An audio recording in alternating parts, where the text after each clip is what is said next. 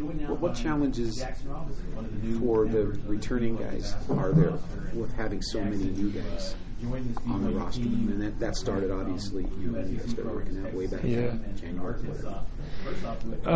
I would say the biggest kind of step that the returning guys need to take in terms of that is trying to get everyone on the same page.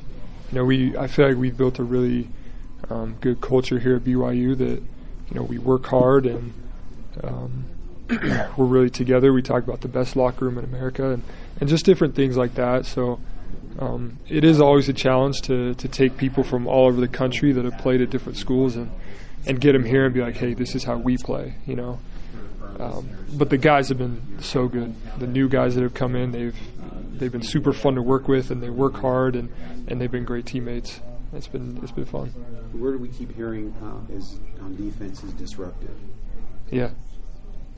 How is that going to manifest itself this year with being different than what maybe we've seen from the team? Yeah, they're really challenging us to, get out in passing lanes more, to take more chances that way, and just kind of to use your hands a lot more. Like you watch the NBA, and those dudes, whenever someone drives into a lane, like they're always slapping at the ball and always trying to get it. So they're really pushing us in terms of that. We've thrown in a little bit of zone we've been working on, as well as a press, which is something that since I've been here, BYU's never done. So it'll be fun to see where that goes this year. When you say BYU's never done, are you talking about the zone or the press? I mean, since I've been here, either one. It's always just been man to man.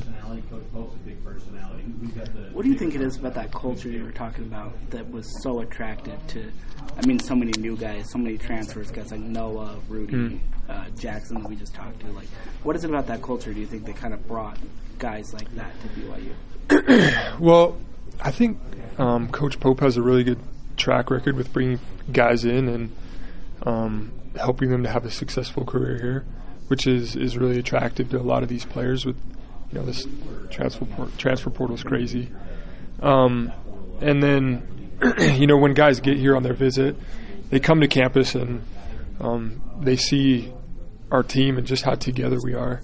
Just guys, they're really. I feel like we have a lot of really genuine people on our team, and when you travel around and you go to a lot of these college basketball visits, it's always kind of are they being real with me to get me here? Are they faking it? Things like that. But just in talking to all of the guys that have come, and even when I came here on my visit, it's just a lot of really genuine guys that you feel like really care about you and want you to be successful. So I think, that's really attractive to a lot of these players. As you head into the last season of the WCC, in your eyes, what would make this season a success? Man. Well, we're always trying to win a championship, right? That's something that, correct me if I'm wrong, but BYU hasn't done that in the WCC. We were close. Didn't quite get it. So I think, that's obviously always our goal. And then it really is just prepping for this Big 12 because it's the best basketball league in America, and there's so many good teams in that league. So prepping for that, getting ourselves in the best possible situation, but also taking care of business here. Like we definitely don't want to overlook any of these teams because there's a lot of really good teams in this league as well. Jackson was talking about the schedule for this year and how maybe that gives you guys a little bit of a taste of what's coming next year and beyond. Other than the basketball side, is there anything that you guys are kind of conceptualizing mentally that will have to change once you guys actually do head to the Big 12 and maybe you can start doing now? In terms of things that we're trying to work on right now. Spirit or working out or conceptualizing teammate dynamics differently, anything like that. Oh man,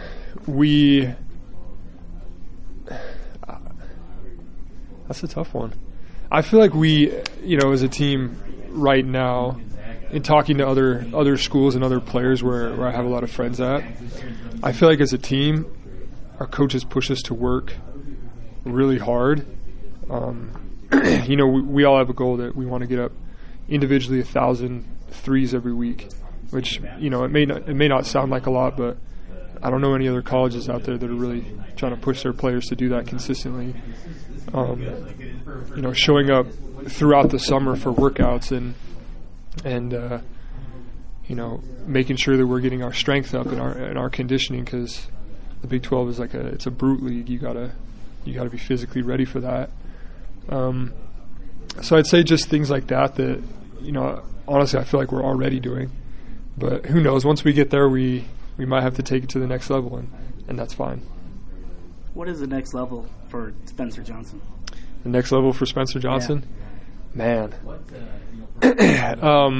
These past 2 years that I've been on the team, I've tried really hard to be a good role player and, just help our team win. And whenever I sub in, I'm like, I'm going to make a difference and, just try to put our team in the best possible situation to win.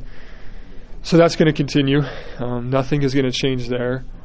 But hoping to get some more minutes this year and possibly step into a more of a leadership role and take more of a just that leadership role on. I feel like that's really a kind of a next level for me.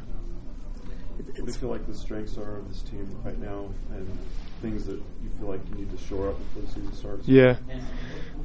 Well, we've really been working on running in transition a lot more, which from these past 2 years that I've been here, at times we've gotten up and down the floor, but they're really, really pushing us this year to every time you get that rebound, you're not running, you are sprinting down the floor wide and hard. So I feel like that's been a huge strength for us in our practices and the scrimmages that we do against each other. But on the flip side of that, our team is a little bit smaller this year. So things that we're going to have to shore up would be, making sure that we secure those rebounds so that we can get out and run. Because when you're a little smaller, it's obviously a little tougher to rebound against some of these bigger teams. You got a pretty good rebounder that can start that in Foos. Yeah. Has he upped his game at all in the offseason in that regard? Him and Atiki both. They've taken these big steps, which is so fun to watch because they're like the best human beings in the world. I love them both, and so it is really cool to see them kind of get here and see where they started to now see holy cow, look at the step that they took. And you guys are gonna have fun watching them this year. I would stop by. A couple of us stopped by Midnight Madness last week. Yeah. You were there. The whole team was there. High student section, all of that, whatever. But it seemed like one player that a lot of people were really enjoying just watching and listening to was Rudy Williams. Yeah. I got the feeling kind of walking out of there that Rudy's that dude. Is he that dude? He's that dude. When you think about a point guard, you think about somebody that's oh man, this dude talks to everybody and he's happy and he's a team leader and whatever. And Rudy is that. He's super. I've never walked into the locker room and he hasn't been on the phone talking to somebody or talking to one of his teammates. The dude just talks all the time, which is great for a point guard, right? That's what you want. And then he's been really solid on the court too. Really good. He has a really good feel for the game. He can make shots. He runs the pick and roll really well. He's solid on defense, so he's just super fun to play with, and I'm looking forward to playing with him this year. Alex Barcelo obviously graduated, and a lot of guys didn't come back this year for whatever reason. The team is newer. How are you guys sort of figuring out who's going to be the alpha or the leader of the team? Maybe not necessarily to replace Barcelo, but sort of just to, as a unit, actually replace what he does, what he brings. Yeah, those kind of guys are hard to replace. He definitely was a special player here. Had an incredible career.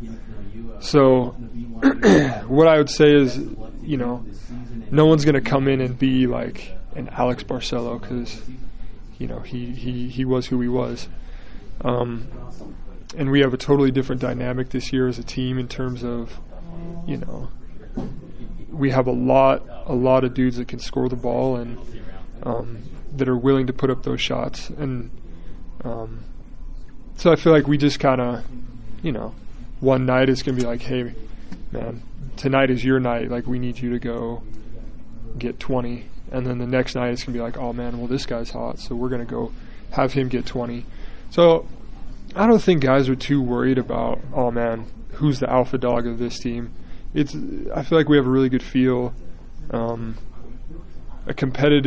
is really competitive, but I feel like we have a good feel of, this guy's hot, like we're going to feed him. In terms of outside shooting, that's something that Jackson was talking about. It seems like you guys have more shooting than you did last year. That was kind of like an up and down thing for you guys. Yeah. You're one of those people who got a lot of outside shots as well. What is your assessment of where that is right now and how that can possibly be more of a strength this year? Yeah.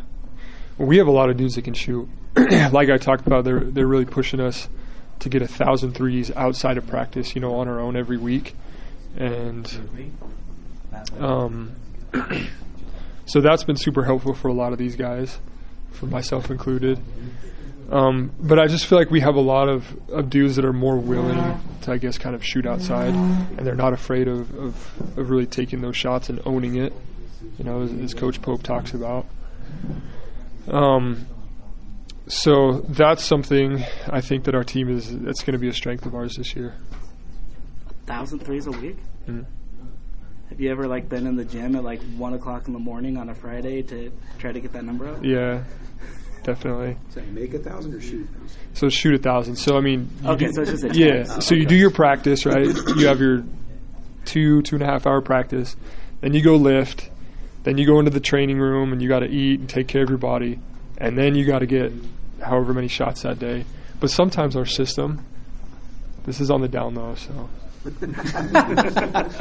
But sometimes our system doesn't count your shots, and they're like, well, you still got to get them up, So you'd be like, I shot 200 shots today and it counted 50 of them, which is super frustrating.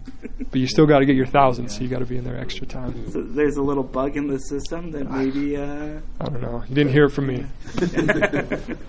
You think someone's rigging it? Yeah, for real. Keegan, where's Keegan at? How many shots do you guys average on a regular practice day? Individually or yeah. Oh man. Because you kind of shoot 1,000 extra ones. So Yeah. Practicing multiple times a week. Definitely. So we do. I mean, my thing is I try to break it up, so 200 a day for 5 days extra. But I'd say in a practice you probably shoot 150 or 200 probably. So getting a pretty good number of shots. And those don't count towards 1,000? No. Wow. Okay.